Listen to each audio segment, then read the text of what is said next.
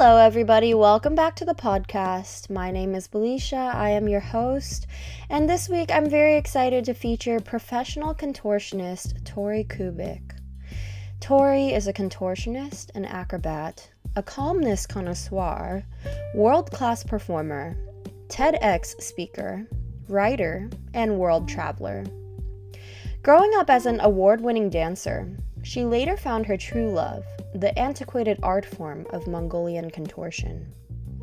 She kept pushing the odds, and now she tours the world and performs contortion and acrobatics in various theaters, cruise ships, and the world-renowned Cirque du Soleil.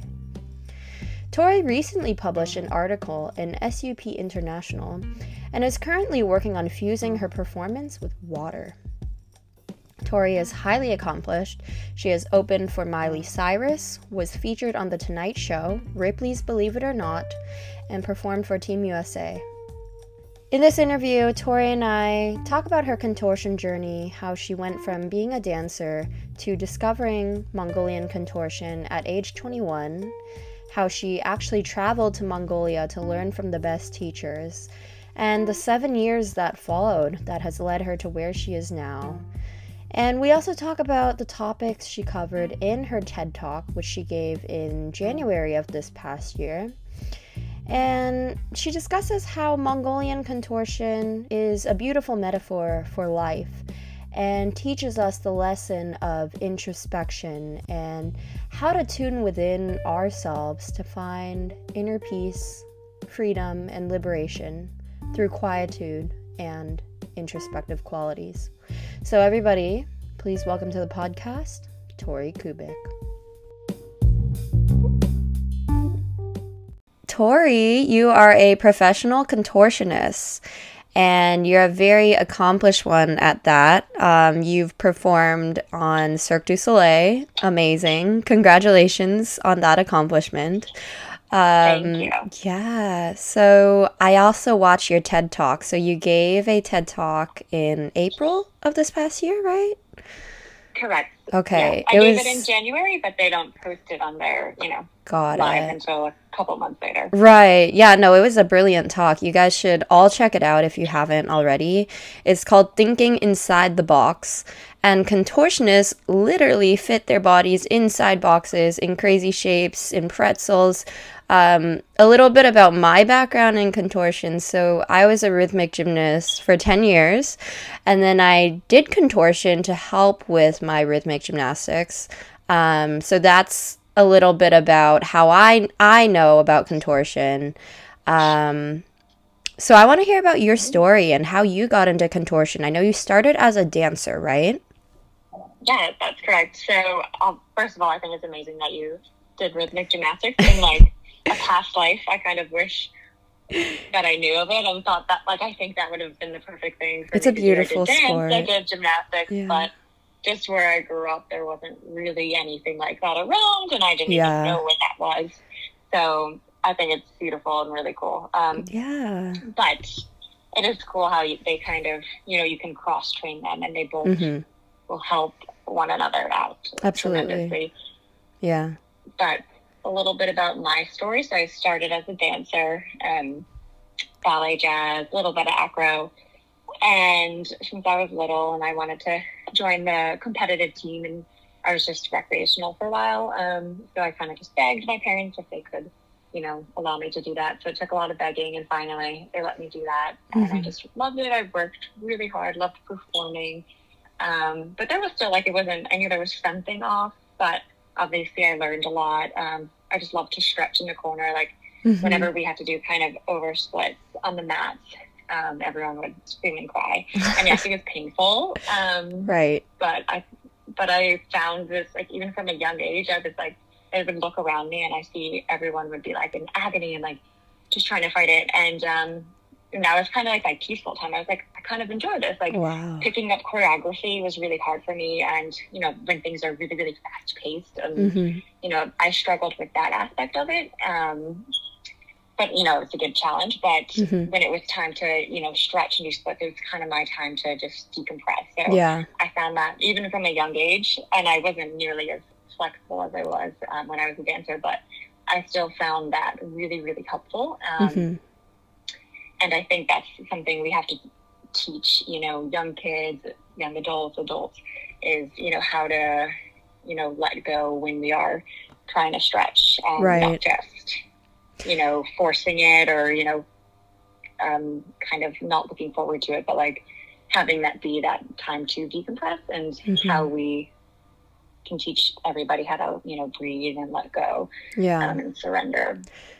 That's so interesting that, stretching, as you said, most people don't like it, right? Especially when it's extreme stretching, like over splits between chairs, or, I personally didn't like it either. But you found your piece. Like, not gonna lie, but, right. It's painful, but it's so interesting that in spite of the pain, or maybe because of the pain and your ability to kind of find your zen, through the discomfort, maybe that's where the magic of contortion lies for you. Would you say that's part of it?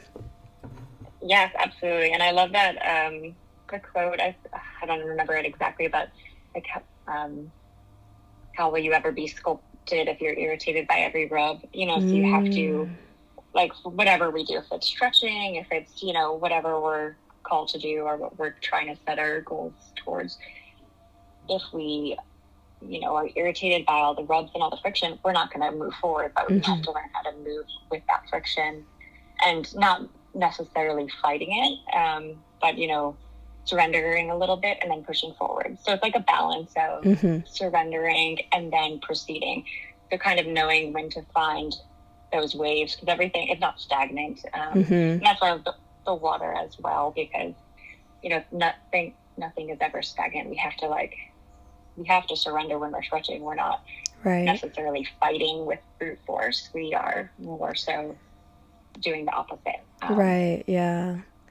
I find a lot of overlap between what you're saying now and Eastern kind of Buddhist philosophy, yoga philosophy of surrender and embracing the discomfort and not fighting it, right?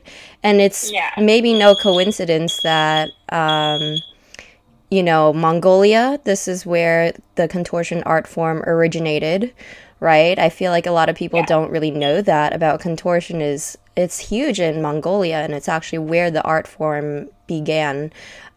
So tell me about the Mongolian style of contortion training, because I know there are other schools out there as well, right? Maybe the Eastern European school is maybe slightly different than Mongolian school. So tell me about what's unique about Mongolian contortion. Yeah, so I love it. I'm a little bit biased. So there are many different styles, but I like it because just the perfect balance. So I was obviously apprehensive to go there and to train, but I heard that it's the best, and that's, and I look at them and they're beautiful and so strong and so graceful. And so I was apprehensive to go there. I thought I would be like pushed into shape and like broken, and because I went late, when I was a young adult. But they were very patient. So it was a really nice, obviously it was really hard, and we worked really hard, and there was pain and there was sweat and there were tears and all of that, but it wasn't, I'm going to push you in this corner and until you're crying and like extremely uncomfortable. It was more of, you have to push yourself, and you have to, they would never push you or anything or give you like a little spot unless they knew you were 100% relaxed. So, and that's, otherwise you would be injured if somebody's pushing against you and you're resisting it. That's when an injury would occur. So the way that they can, really read your body, even if you're not speaking the same, language or anything, it's all about just that like body language. And so the way that they could really tell right away, am I relaxed? Am I not? Can I push? And then if your body is not working that day and, not going to push you this far, but, we're still going to do other exercises that are going to benefit you in another way. So just very patient. So pushing really hard, but not to a point where it's going to hurt you. And then just looking around, and the energy of how everyone's just so self-disciplined was really powerful as well. And it all comes from within. It's not just, it didn't feel like it was like this forced thing where you know, the panel or the outside or the instructors are just forcing you to do all these things, and it's just like a machine. It was more of a beautiful practice and more of a collaboration of working together, both putting in the work I love in it. a patient way. That's wonderful. And I love the quote you had in your TED Talk where you talked about being in a room full of 5-year-olds, right? And you were the only adult. Yeah. I love that. Tell me about your experience. First of all, how did you get introduced to contortion? I know you mentioned in the talk that you were touring as a dancer, you were performing, and there was a specialty act, a contortionist, right, who was part of the show, and that was your introduction. Yes. So it was really awesome. So I was performing, I was young, performing as a dancer. I did some aerial stuff as well in the show. Cool. But nothing like, super high level acrobatics at that time.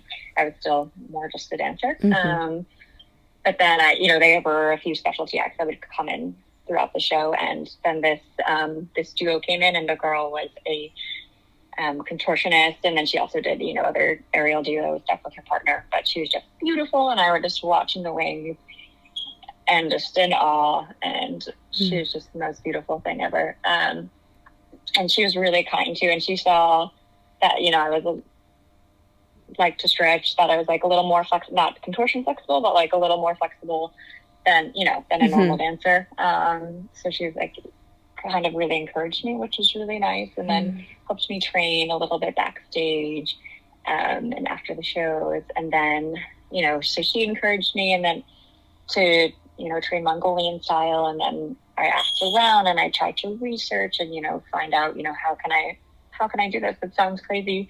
It was really late. Everyone just, when I told my cast members and everything, they're like, well, like, you're too late, like, you're a dancer, like, you can't do anything else. Basically, like, it's too late to do that.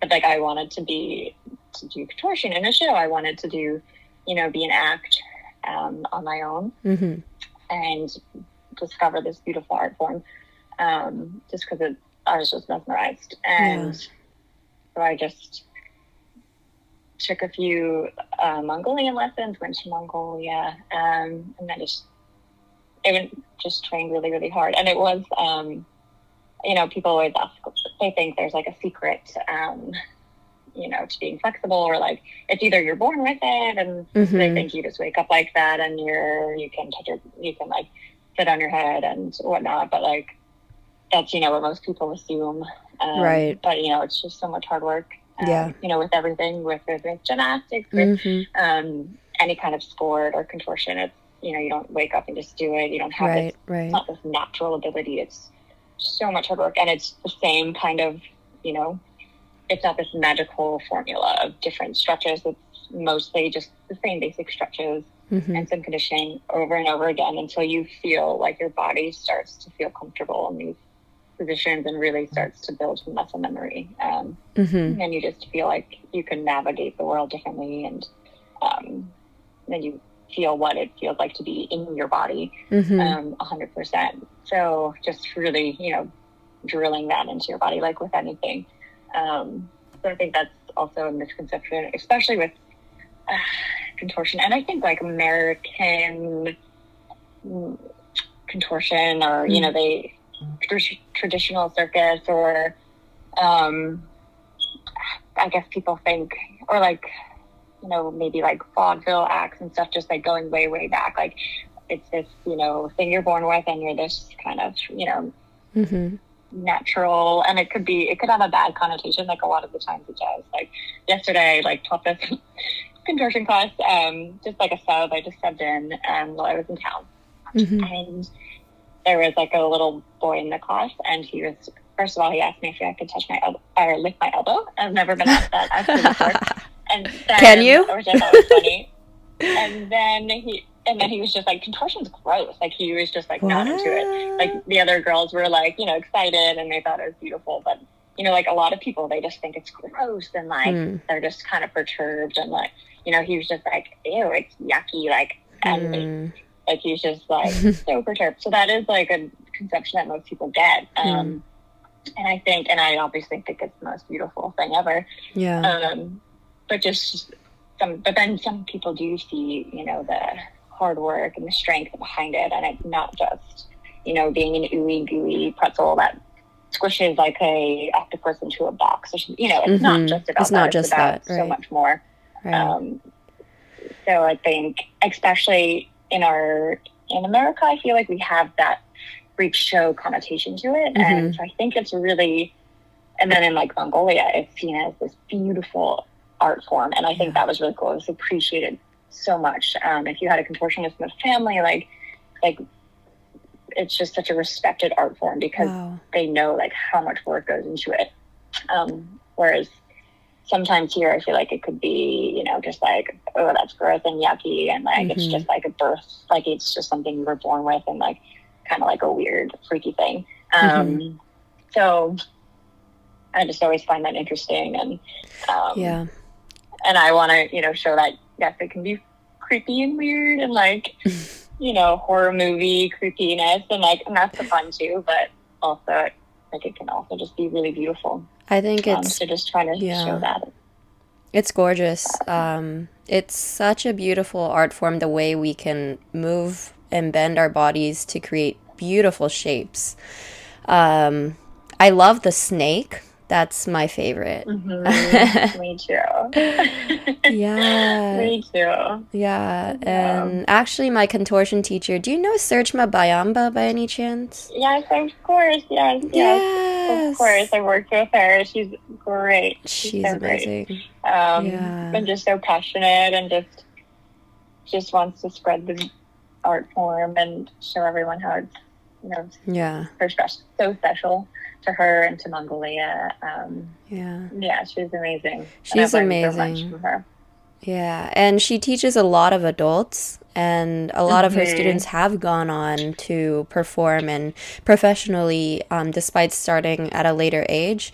And that's one point I really want to focus on, because I think that's really fascinating how you started, you know, not in childhood, right? A lot of people do start this in childhood, but you had a dance background, but you started when you were 21, and that, you know, like your castmates were kind of being the voice of doubt, like, oh, you're too late, you know, you're starting too late, how could you possibly go professional, you know?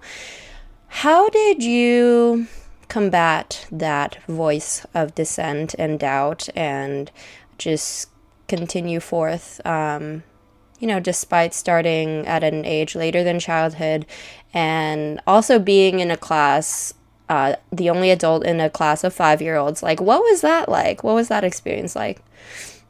Yeah, so it's definitely was probably one of the hardest parts. I would say the two hardest parts of the journey that I, you know, want to go on would be combating the doubt and to just controlling my breath and learning how to breathe.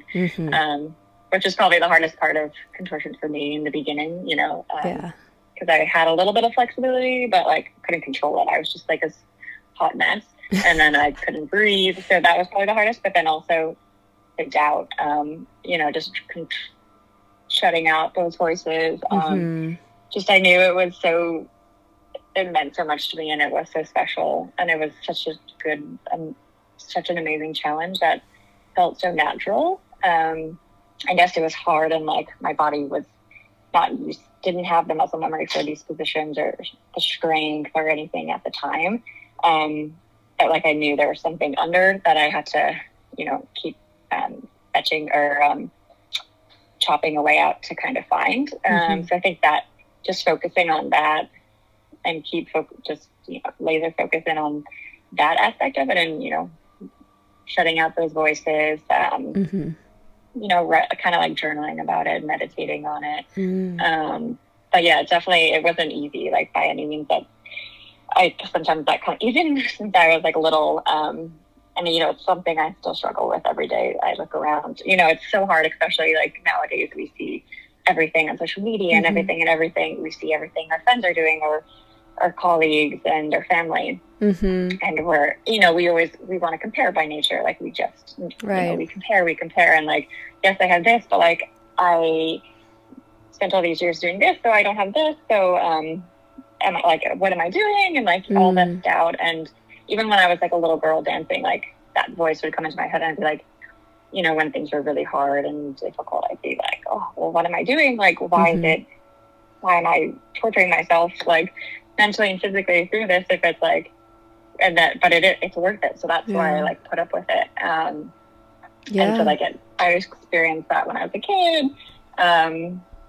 But, you know, I learned to, you know, just turn within and, you know, ignore those voices and shut them out. And then, you know, I did that again for when I first started contortion, and still to this day, like sometimes that happens. And, you know, to just remind myself of, you know, the greater journey and, you know, of the road less traveled and all of that. The road less which traveled. Which is so hard these days to follow. And it's kind of, I think in Brene Brown, one of her books, Brene Brown, I've heard of her. She wrote Atlas of the Heart recently, and I remember one part she keeps like she likes to swim, and I think she keeps a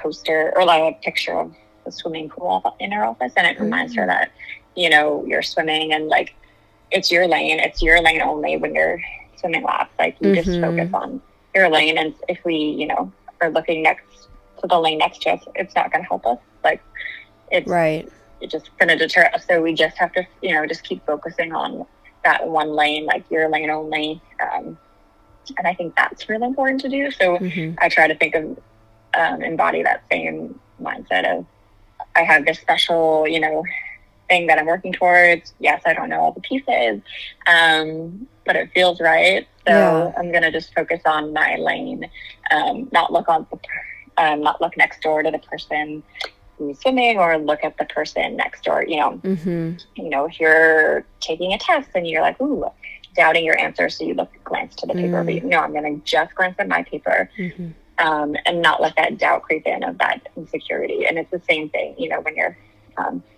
you think you know the answers, but then, oh, well, maybe the person next to me is smarter. So do I glance over and check and kind of to validate myself, or do I just really trust myself? It's a lot about self-trust. Absolutely. And just learning to trust yourself is probably the hardest part, but super important.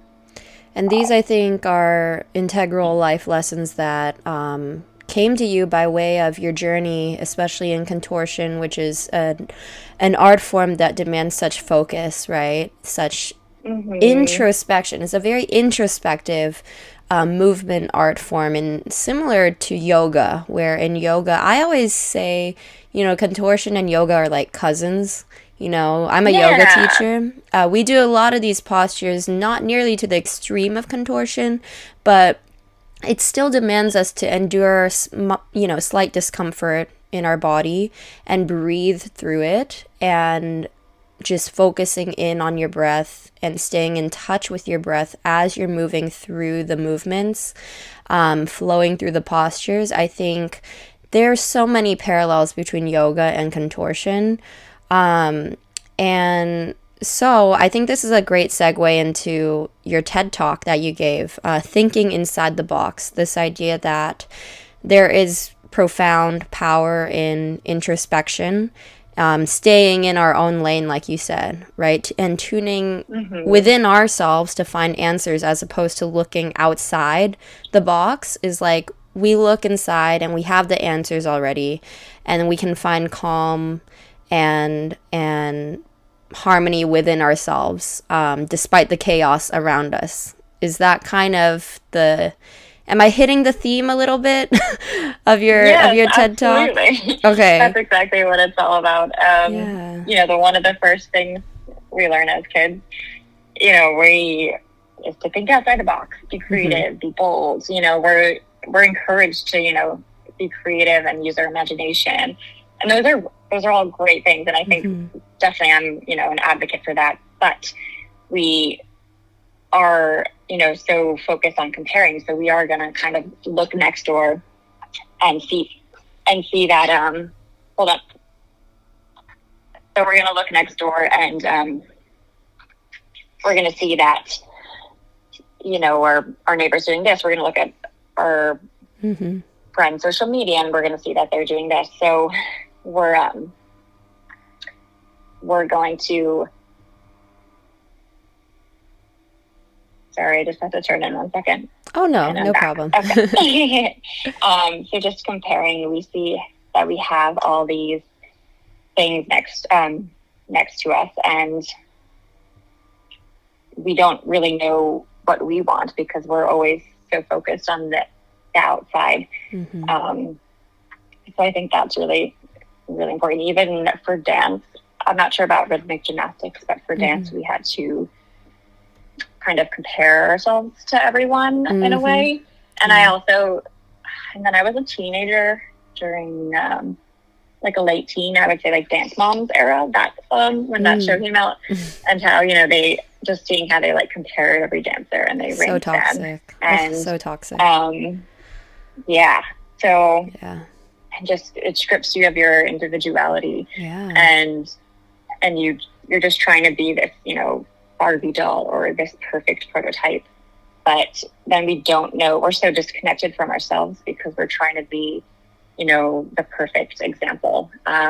And we sacrifice ourselves for that. And it's really hard to go back and find yourself once you've deterred and once you've, you know, eluded yourself with all these distractions. It's really hard to turn back within. Like, we've run so far away that it's really hard to get back. So I think teaching that from a young age is really important. Yes, we want to, you know, do things creatively and be bold and innovative, but also how do we turn within? And I think we have to teach that from a young age, because I was missing that as a kid. And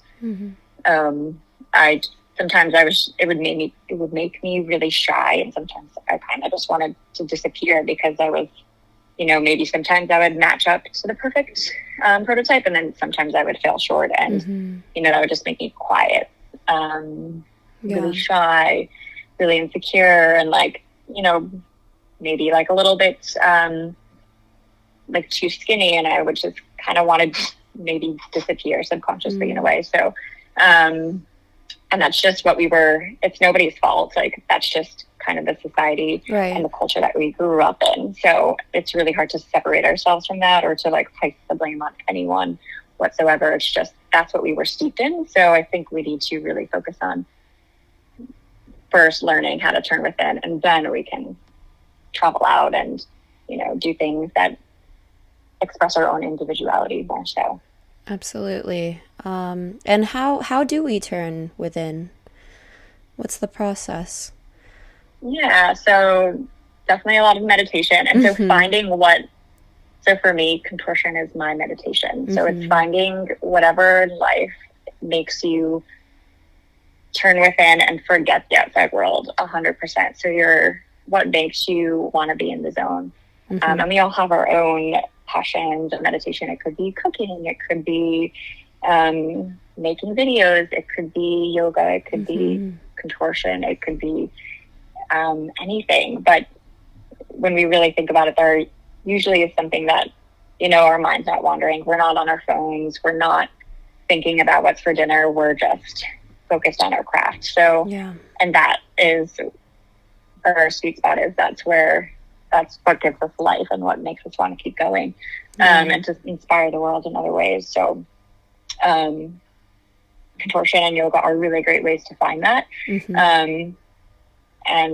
But also thinking about, and even people, like spending time with certain people. And it gets harder and harder these days because, you know, we're just so consumed by the outside world and technology and connection in that way. But, you know, who are those people that we want to just be face to face 100%, no distractions? What are those things that make us want to just be engaged 100%? And we're happy we're not wandering. So, and the mind does wander naturally. So that's okay. So don't, you know, you're not going to judge yourself for when you do think of that or whatnot. The mind naturally jumps, but really just trying to find what makes you do that first, and then just being aware of that, and then kind of Yeah. Keep repeating those things that make you feel that way, and then see if you can weave that into other practices as well, and for different things that you might want to achieve. Yeah. There's great wisdom. Thank you for sharing. Wow. Yeah. I love this quote from your TED Talk. You said, "There is no escaping the wrath of the stretch, but there was something magical to be found within discomfort. They taught me that the only way out was in." I love that quote. Yeah. Thank you. I first want to talk about that word wrath because, yes, stretching is painful, especially when you're pushing yourself to the extreme of contortion. Like, I know people have blacked out before, right? Like, that's a thing. Oh, yeah. I've blacked out too. You've blacked out in the beginning. Right? Yeah. Yeah, and was that from like lack of oxygen? Like when you're in a pretzel, Yeah. it's so hard to breathe. Yeah. Like how do you even breathe in that position? It's nearly impossible. Yep. So it's just practice. So it's like I'm starting small, because it is, and that's probably the scariest part too. Is do you trust yourself? So it's all about circling back to trusting yourself. So, your body naturally wants to fight it. It knows this isn't right. It says like, I've never been here before. This is scary. Like, stop. Like you sometimes go into like an emergency mode and it's too scary and unfamiliar and foreign and dark and you don't know how to operate. So you just, go into emergency mode and you stop breathing and you black out. And I've done that before. And it was terrifying. And then, but now that I've been there, I know that the breath is so important and it supports us, from cradle to tomb. So we really have to appreciate it and trust it, because it will be there for us. We just can't shut it out and we can't ignore it. And so, like a lot of the time, like it could be, especially in contortion, that's the number one thing. Whenever I teach somebody new or anything too, they'll say, I can't breathe here. And, just because this is so new and unfamiliar, and they can breathe there. It's just, you have to go slow. You have to be able to turn within first. And that's definitely the hardest part of teaching, of learning.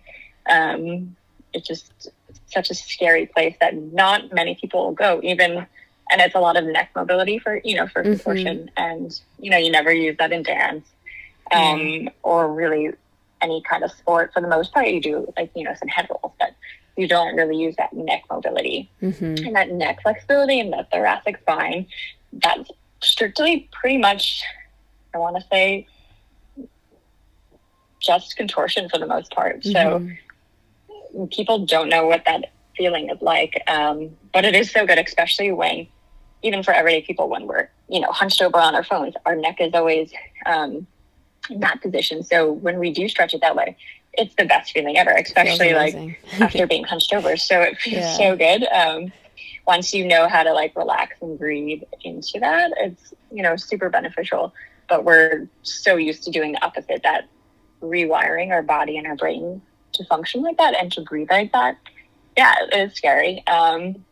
But, just focusing on like the tools of using the tools that you have and,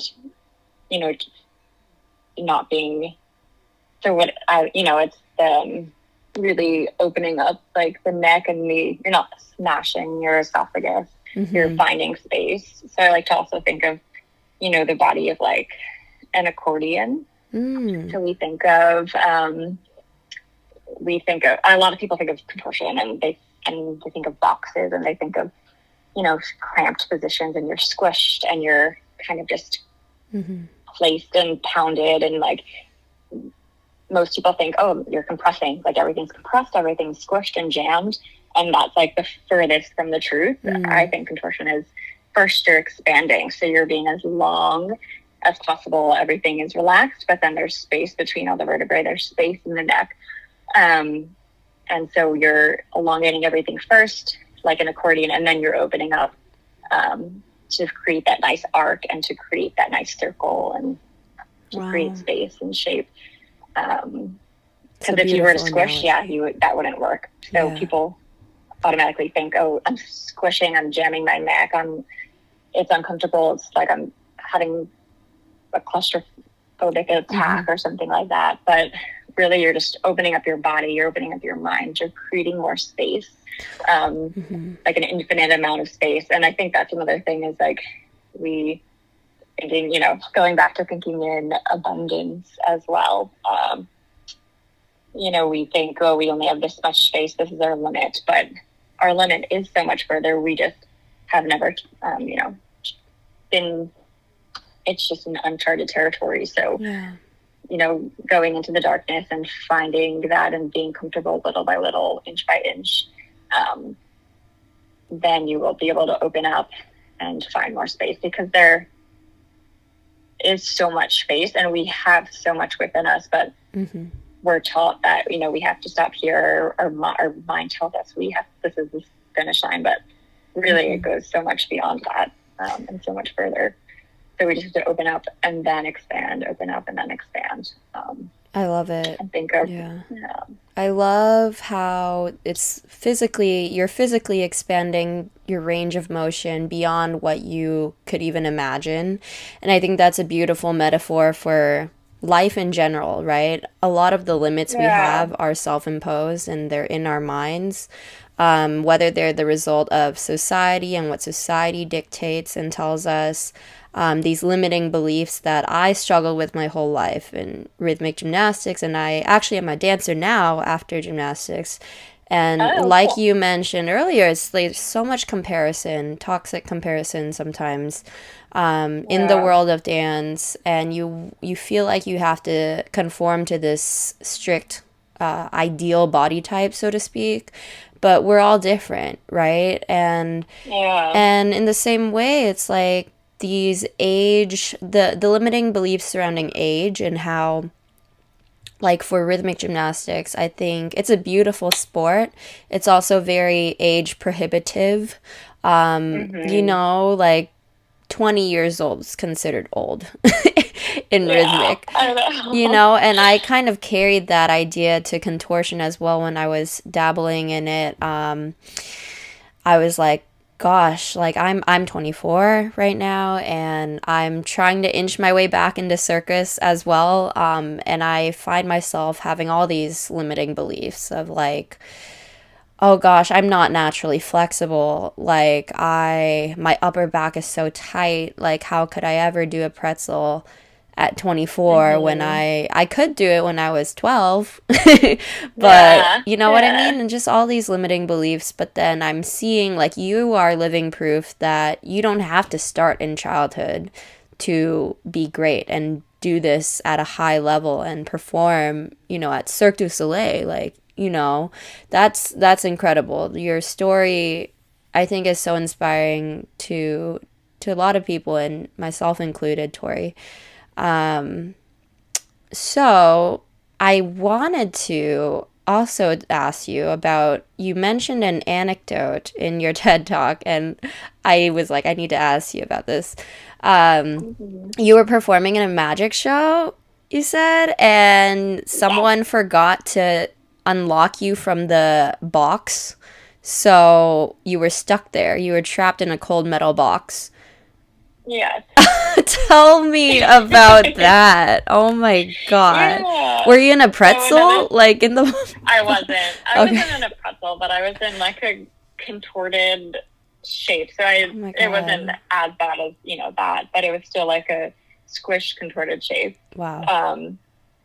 Just to, fit and into where I had to fit. But I think another thing, so that was crazy. That's like a nightmare. That's like out of a horror movie. Not like like when I was a kid, I was shy, anxious, and I don't think I was like claustrophobic, but I was definitely scared of the dark. I was, and not, super comfortable being like squished and, in like weird positions. And I would get anxious and things like that. So, and I carried that with me through life for a while, when I was a young adult and everything. And contortion is what, let me get rid of that. Yeah. Which was really special. But at that time I was training contortion, so I was still starting. I was still starting out, so I wasn't like, I was in the transition. I wasn't great, but I was getting to be okay, I guess. And I was applying all these rules and that contortion was teaching me, and it was still very new and very fresh. But yeah, I was in this trick and this illusion, and you know, stuff happens in live shows and things go wrong. Yeah. And you know, you have to prioritize.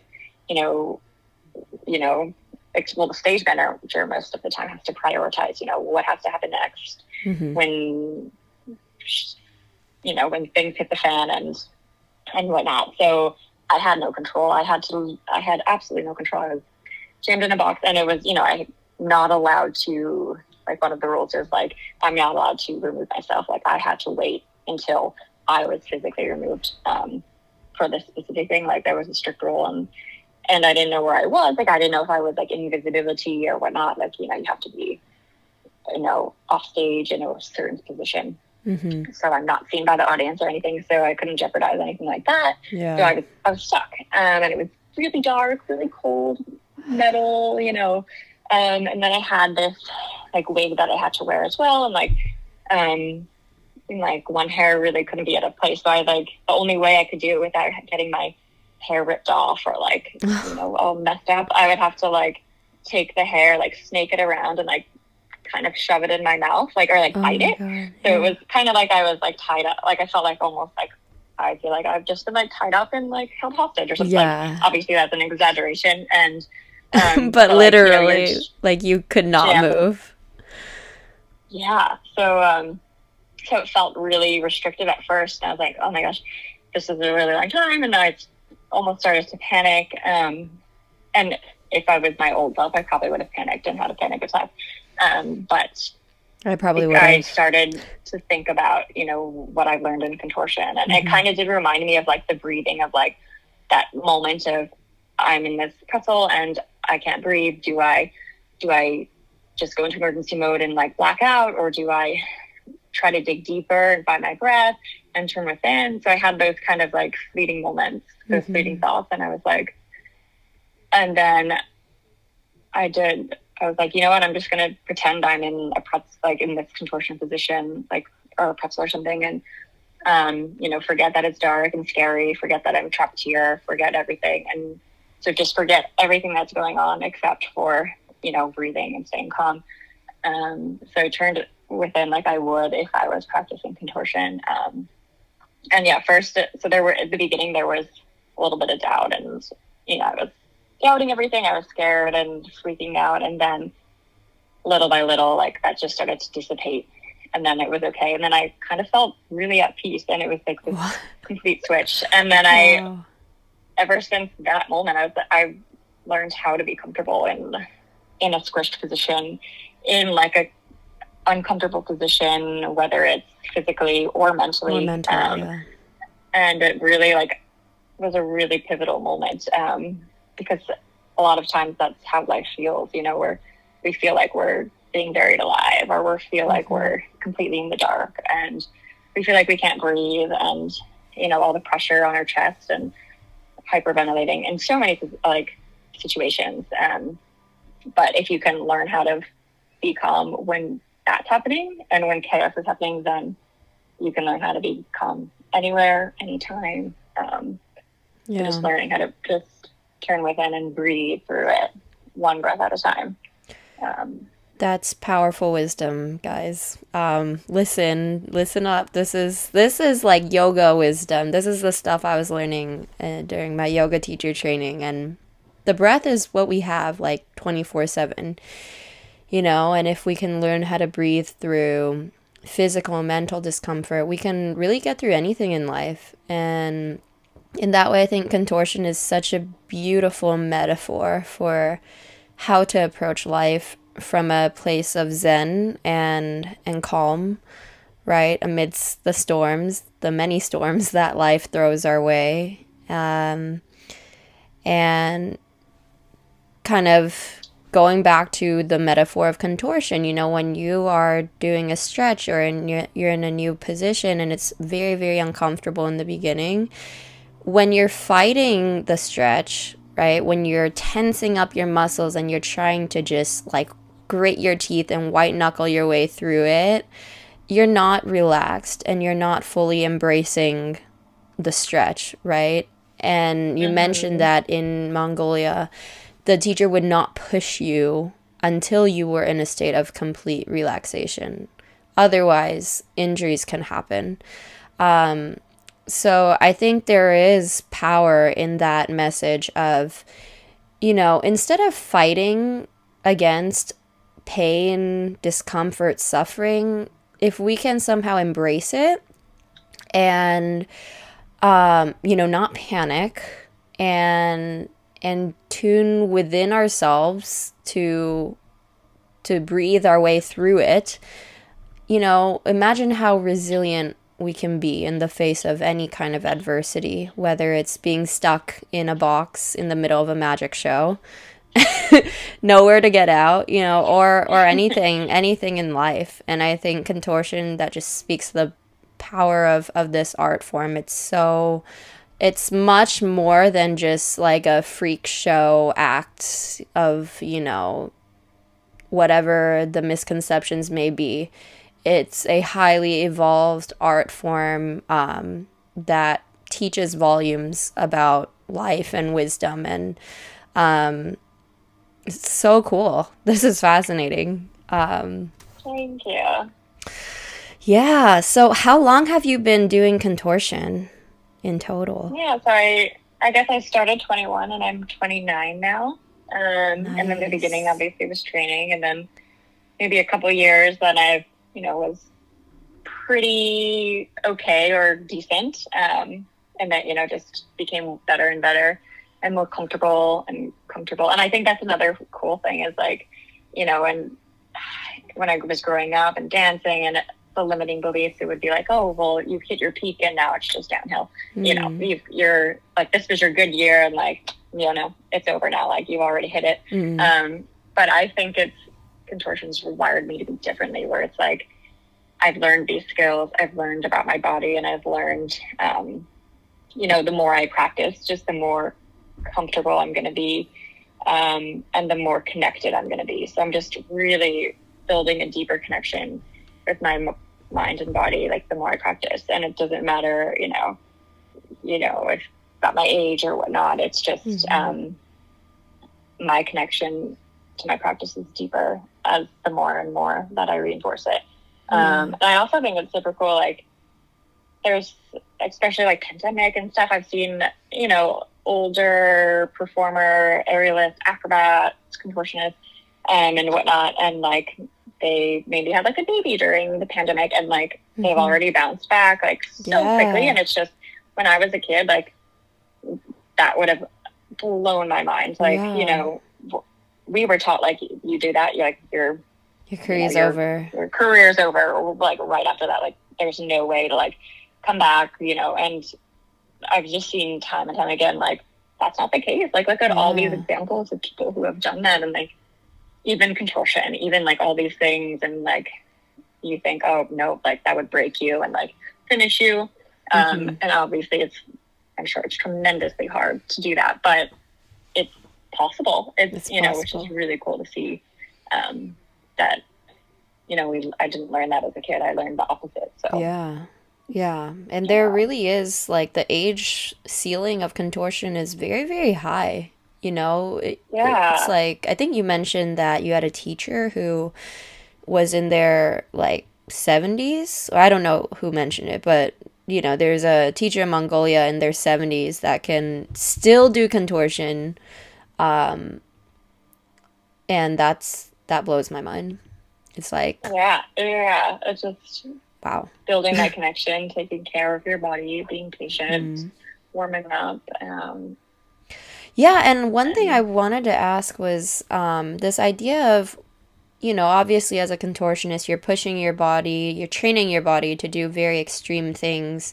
How do we strike that balance when we are training of pushing just far enough, but knowing when to stop pushing?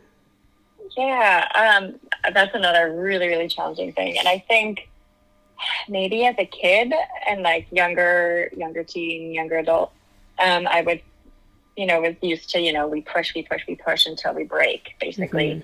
And that's, kind of what I grew up with. So, and I'm better now at pushing really hard, but finding the time to be like, okay, no, I'm done. And, we'll pick this up tomorrow or the next day. And then, so it is, and it almost, sometimes it makes you feel like guilty and shame and, but then I have to remind myself, no, like, look at all the things I did do today. And sometimes even writing it out helps. And, because it's just sometimes like hard to keep track of, how much I did and just like a bunch of things. It could be like I trained all like aerial straps in the morning, and then I did contortion, and then maybe I spaced it out, and maybe it doesn't feel like I did a lot, but I did do a lot. And then also getting to the point where then sometimes I do push till I'm like absolutely completely exhausted, and like, it's when you get to that point when you're like, oh, I want to do another, I just want to like maybe do 10 of these, but my body, like maybe I get to like 8 and my body's just like completely like muscles are like completely destroyed. Like there's no way my body can do it, So like that happens too sometimes. So, just obviously working really hard and pushing yourself and to keep, improving and things like that, but also not shaming yourself when you are finished. And that's another really hard thing to do. And because, if you obviously work yourself into injury, and we don't want injuries. You're going to just hurt yourself even more. So, but I think it is important to slow down and, it's of course easier said than done. Yeah, sometimes less is more. I agree, but it's like we all talk about, comparison. We want to be better. We want to be like this person. We want to be able to do what this person is doing today, but it takes time, right? Great things take time to build, and of course, injuries happen, and we want to be mindful of, not pushing too far beyond what our body can handle today, because if we're thinking long term, right, we want to be in it for as long as we can, right? Want to be able to do contortion when you're 70 years old. Like, that would be incredible, right? So to do that, we got to be mindful of our body and knowing when to push and knowing when to take a rest. I think that's super important. Absolutely. And absolutely. I think it's you're in it for the long run, or, that's where I want to be. So just little by little, if you skip any steps, there's no like elevator to success. You have to, take each step. You have to feel each step. Some steps are harder. Some steps are maybe feel like a little rickety, or sometimes you just want to like take 2 steps. If you want to climb the stairs and you want to, just skip past that one. But no, you have to feel every step, every degree of the spectrum to really, build a good foundation. Otherwise it's going to crumble eventually. So so it's going to mean slower results, which is really hard for people these days, because everybody wants instant gratification. Right. And I think that's a universal phenomenon. I think in the US especially, I don't know. I haven't been to Mongolia. I wanted to ask you another thing about Mongolia is your observations of the people there. I know you mentioned about the contortionist, the young 5-year-olds training with such focus and such calm, how they approach each skill with intention as opposed to just doing it without thinking. That's so interesting to me. And so what were your observations, I guess, of the dynamics of people in general in Mongolia and how they approached both contortion and, I guess, life at large? Yeah. Well, one thing that kind of shocked me, what was it? I think a little bit before, or was it after? Oh no, right after I went to Mongolia, I had to go to Germany. So, Oh. it was like a shifter. So I think speaking in like in time, like the way they, they're very patient, they're very calm, which is really cool, very in the moment and very present, which is super important and really hard to emulate, especially in a fast-paced world. So that was really cool to see.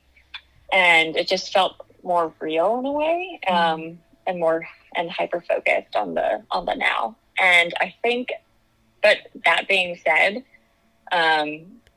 like about time and time management and things. So it was so different there in the way of like time. So, here we have everything timed out to the minutes, and we have this call scheduled at this minute, and we have this appointment at this minute, and we, it's because we respect people's time and we want to be efficient and get things done.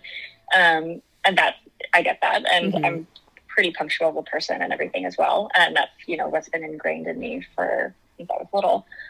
So how I mostly operate. But going there, it was kind of just like I had to let that go. I had to just kind of be. So a lot of them can be really late. And so sometimes like we would show up for contortion practice and like the coach would be really late. And it wasn't because she was rude or disrespectful. That was just the way of being and just how things kind of operated around there.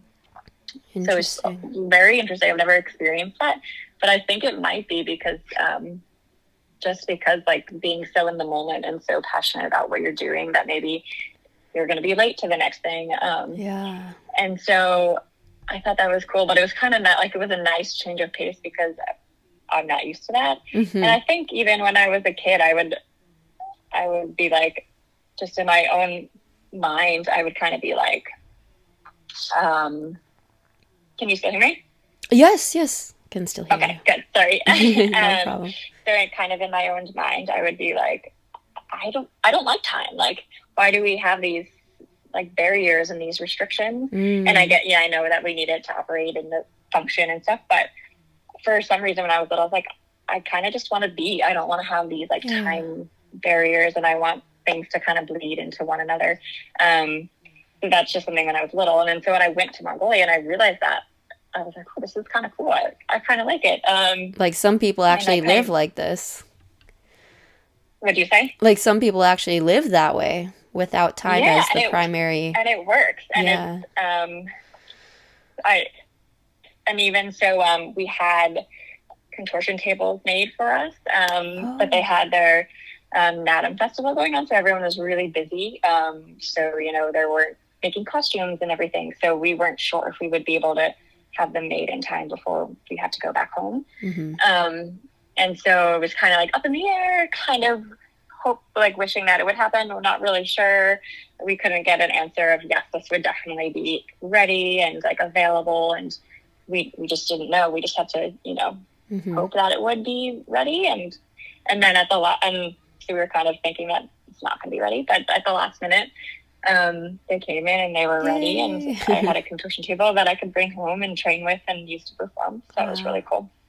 But yeah, it was just kind of not knowing but trusting. So I feel like that was a big thing. And going back to the idea of trusting yourself. We're here, we want to know. Sorry, what did you say? Trust in general, trusting yourself, trusting the process, the journey. It's beautiful. Like it'll all work out, and yes, maybe we don't have that confirmation email. We can't track our package on an app, but like, we're just gonna do what we can and like surrender what we can't, and it'll all work out eventually. And it did. So that was really cool to see firsthand.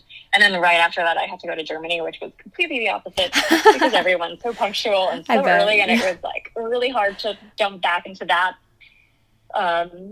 really aggressive time punctuality. So that's so interesting. Complete opposite of Germany in that way. Wow. Well, thank you so much, Tori, for sharing your story and all these wonderful, brilliant insights you've gained, from the practice of contortion. And Would you like to conclude with any pieces of advice for people who maybe started contortion later in life, and they want to take it far but have these limiting beliefs? What would you say to them? Yeah, absolutely. Just keep going, keep trusting the process. And I certainly would say this too, like your progress is measured in millimeters, like, so just stop looking like, you know, at like every day of like trying to see, oh, am I better? Am I more flexible? Am I this? Just kind of, yes, you want to see your alignment and make sure that looks okay, but try just looking in first and trying to feel within your body, because it comes from within first. And then you'll look back, you know, a few months later, a year later, and you'll be able to see the difference. So just not being fixated on that one thing, and that, you know, the perfection and stuff right away, because that's going to hinder you and make it go slower. Definitely. Yeah. Well, thank you so much again for your time. I know you're super busy with performing and traveling and living the life of a professional performer. So thank you so much, Tori. This was lovely. I really enjoyed everything and very inspiring.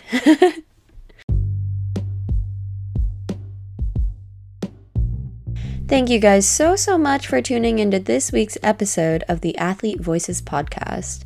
We have new episodes coming every Tuesday, so stay up to date with that by following us on our Instagram at Athlete Voices.